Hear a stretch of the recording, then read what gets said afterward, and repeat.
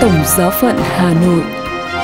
Radio Tổng Giáo phận Hà Nội kính chào quý vị. Mời quý vị nghe chương trình phát thanh hôm nay, thứ Năm, ngày 14 tháng 7 với những chuyên mục: một số hoạt động tại Tổng Giáo phận Hà Nội, và kế đến là chuyên mục tin thời sự. Bây giờ mời quý vị nghe một số hoạt động tại Tổng Giáo phận Hà Nội. Trong những ngày qua, tại Tổng Giáo phận Hà Nội đã diễn ra một số hoạt động đáng chú ý. Giáo sứ Gia Trạng mừng lễ Thánh Tử Đạo quê hương Phêrô Nguyễn Khắc Tự. Giáo sứ Trúc Lý niềm vui ngày lãnh nhận bí tích thêm sức. Giáo họ Tân Lạc ra mắt hội Bà Thánh Đê. Và tin giải bóng đá giáo sĩ Việt Nam. Cụ thể, trong 2 ngày 11 và 12 tháng 7, giáo sứ Gia Trạng thuộc Tổng Giáo phận Hà Nội hân hoan mừng lễ Thánh quê hương Phêrô Nguyễn Khắc Tự, thầy giảng Tử Đạo, vị chứng nhân trung kiên của Chúa Kitô. Vào ngày 11 tháng 7 đã diễn ra cuộc cung nghinh xương thánh nhân do thầy phó tế quê hương Anton Bùi Văn Hoạt đã chủ sự. Ngay sau đó là thánh lễ tạ ơn cách long trọng và sốt sắng vào lúc 17 giờ do cha quản sứ Đa Minh Nguyễn Ban Tuân chủ tế.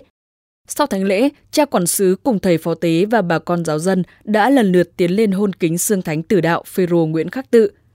Sang ngày 12 tháng 7, thánh lễ trọng thể mừng 182 năm Thánh Phêrô Nguyễn Khắc Tự vinh hiển về trời, cũng là dịp kỷ niệm 61 năm giáo xứ được tách từ xứ mẹ Đại Lại đã được long trọng cử hành vào lúc 9 giờ 30 do cha tổng đại diện Anton Nguyễn Văn Thắng chủ sự, liên quan đến việc lãnh nhận bí tích thêm sức.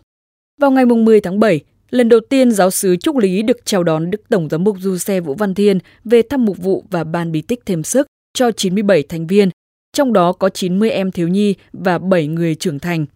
Được biết, để xứng đáng đón nhận ấn tín ơn Chúa Thánh Thần, cha phó Giuse, ban trợ tá đã lo lắng cho các em không ngừng học hỏi, hoàn thành chương trình giáo lý thêm sức, siêng năng tham dự thánh lễ.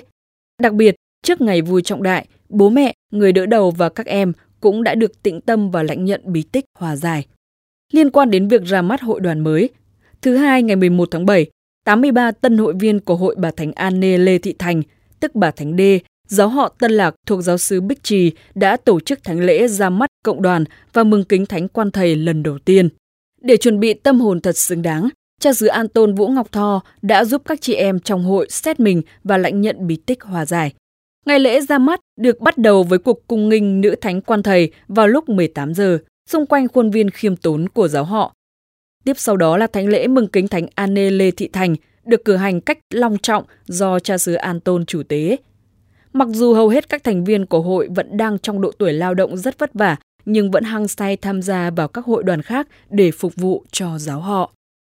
Liên quan đến giải bóng đá giáo sĩ Việt Nam, Hiệp hành Cup 2022-2023 do Hội đồng Giám mục Việt Nam tổ chức. Hiện nay đã có lịch thi đấu của các bảng được đăng trên website hiệp-hành-cup.com.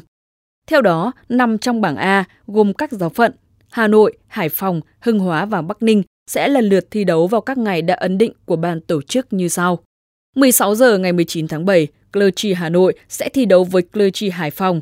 17 giờ 30 cùng ngày, Clergy Bắc Ninh sẽ thi đấu với Clergy Hưng Hóa. 16 giờ ngày 3 tháng 8, Clergy Hà Nội sẽ thi đấu với Clergy Bắc Ninh. 17 giờ 30 cùng ngày, Clergy Hải Phòng sẽ thi đấu với Clergy Hưng Hóa. 16 giờ ngày 9 tháng 8, Clergy Hà Nội sẽ thi đấu với Clergy Hưng Hóa. 17 giờ 30 cùng ngày, Clergy Bắc Ninh sẽ thi đấu với Clergy Hải Phòng. Tất cả các trận đấu sẽ được diễn ra tại sân vận động tỉnh Hà Nam. Để chuẩn bị cho giải đấu, thứ Hai ngày 11 tháng 7, quý cha trong đội bóng FC Clergy Hà Nội tiếp tục tập luyện tại sân vận động Phong Phú Hà Nam. Sau buổi tập, quý cha đã có trận thi đấu giao hữu với đội kèn giáo xứ Tràng Châu với tỷ số 2-2. Trận khai mạc giải bóng đá Hiệp hành Cup bảng A giữa Clergy Hà Nội và Clergy Hải Phòng sẽ được Ban Truyền thông Tổng Giáo phận Hà Nội truyền hình trực tiếp vào lúc 16 giờ ngày 19 tháng 7. Sau đây là phần tin thời sự thế giới với những hoạt động đáng chú ý sẽ có trong buổi tối hôm nay. Đức Thánh Cha bổ nhiệm 3 phụ nữ vào Bộ Giám mục. Đức Thánh Cha sẽ không ở Vatican hay trở về Argentina nếu Ngài từ chức. Và lời kêu gọi đoàn kết chống biến đổi khí hậu của Đức Thánh Cha. Bây giờ là phần tin chi tiết. Đức Thánh Cha bổ nhiệm 3 phụ nữ vào Bộ Giám mục. Thứ Tư, ngày 13 tháng 7, Đức Thánh Cha Francisco đã bổ nhiệm 3 phụ nữ bao gồm 2 nữ tu và 1 giáo dân vào thánh bộ giám mục. Đây là những người phụ nữ đầu tiên được trở thành thành viên của giáo triều. Sir Raffaella Petrini là Tổng thư ký phủ thống đốc thành Vatican, tức là nhân vật thứ 2 trong thành quốc Vatican từ tháng 11 năm 2021. Sir Yvonne Teungot là bề trên tổng quyền của dòng con Đức Mẹ Phù Hộ, hay còn gọi là dòng nữ Salesian Don Bosco. Năm 2018, Sir là một trong 7 phụ nữ đầu tiên được bổ nhiệm làm thành viên trong bộ các dòng tu của Vatican. Maria Lia Gervino là thành viên tu hội Servidoras. Cô là chủ tịch Liên minh các tổ chức phụ nữ Công giáo thế giới và là cố vấn cho Hội đồng Giáo hoàng về đối thoại liên tôn.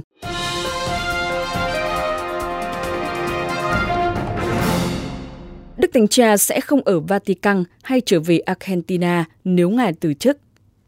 Trong cuộc phỏng vấn với hãng tin Univision và Televisa phát sóng vào ngày 12 tháng 7, Đức Thánh Cha Francisco nói rằng ngài chắc chắn không ở lại Vatican nếu một ngày nào đó ngài từ chức. Ngài cũng sẽ không trở lại Argentina bởi vì tôi là giám mục của Roma. Ngài muốn trở thành giám mục danh dự của Roma. Khi được hỏi ngài có ý định ở lại tại Vương cung Thánh đường Thánh Gioan Lateran hay không, Đức Thánh Cha nói rằng điều đó có thể vì ngài muốn nghỉ hưu để ngồi tòa giải tội. Tuy nhiên, Đức Thánh Cha khẳng định hiện tại ngài chưa nghĩ đến việc từ chức. Đức Thánh Cha đã biết khá rõ về những tin đồn rằng ngài sẽ từ chức, đặc biệt là những giả thuyết xuất hiện gần đây. Đức Thánh Cha cũng cho biết rằng tình hình đầu gối của ngài đang được cải thiện. Bây giờ ngài có thể đi bộ, nhưng chắc chắn chưa thể thực hiện chuyến đi đến châu Phi.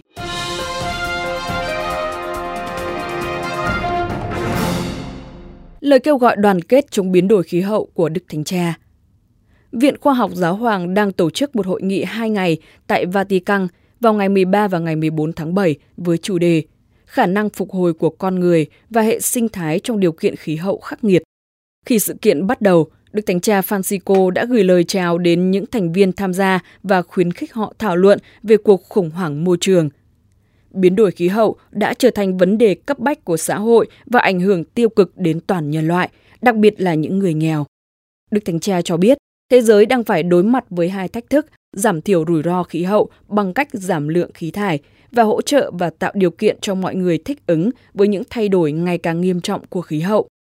Để làm được điều đó, Ngài kêu gọi các quốc gia phát triển giảm lượng khí thải carbon, đồng thời hỗ trợ tài chính cho các khu vực khó khăn hơn thích ứng với biến đổi khí hậu.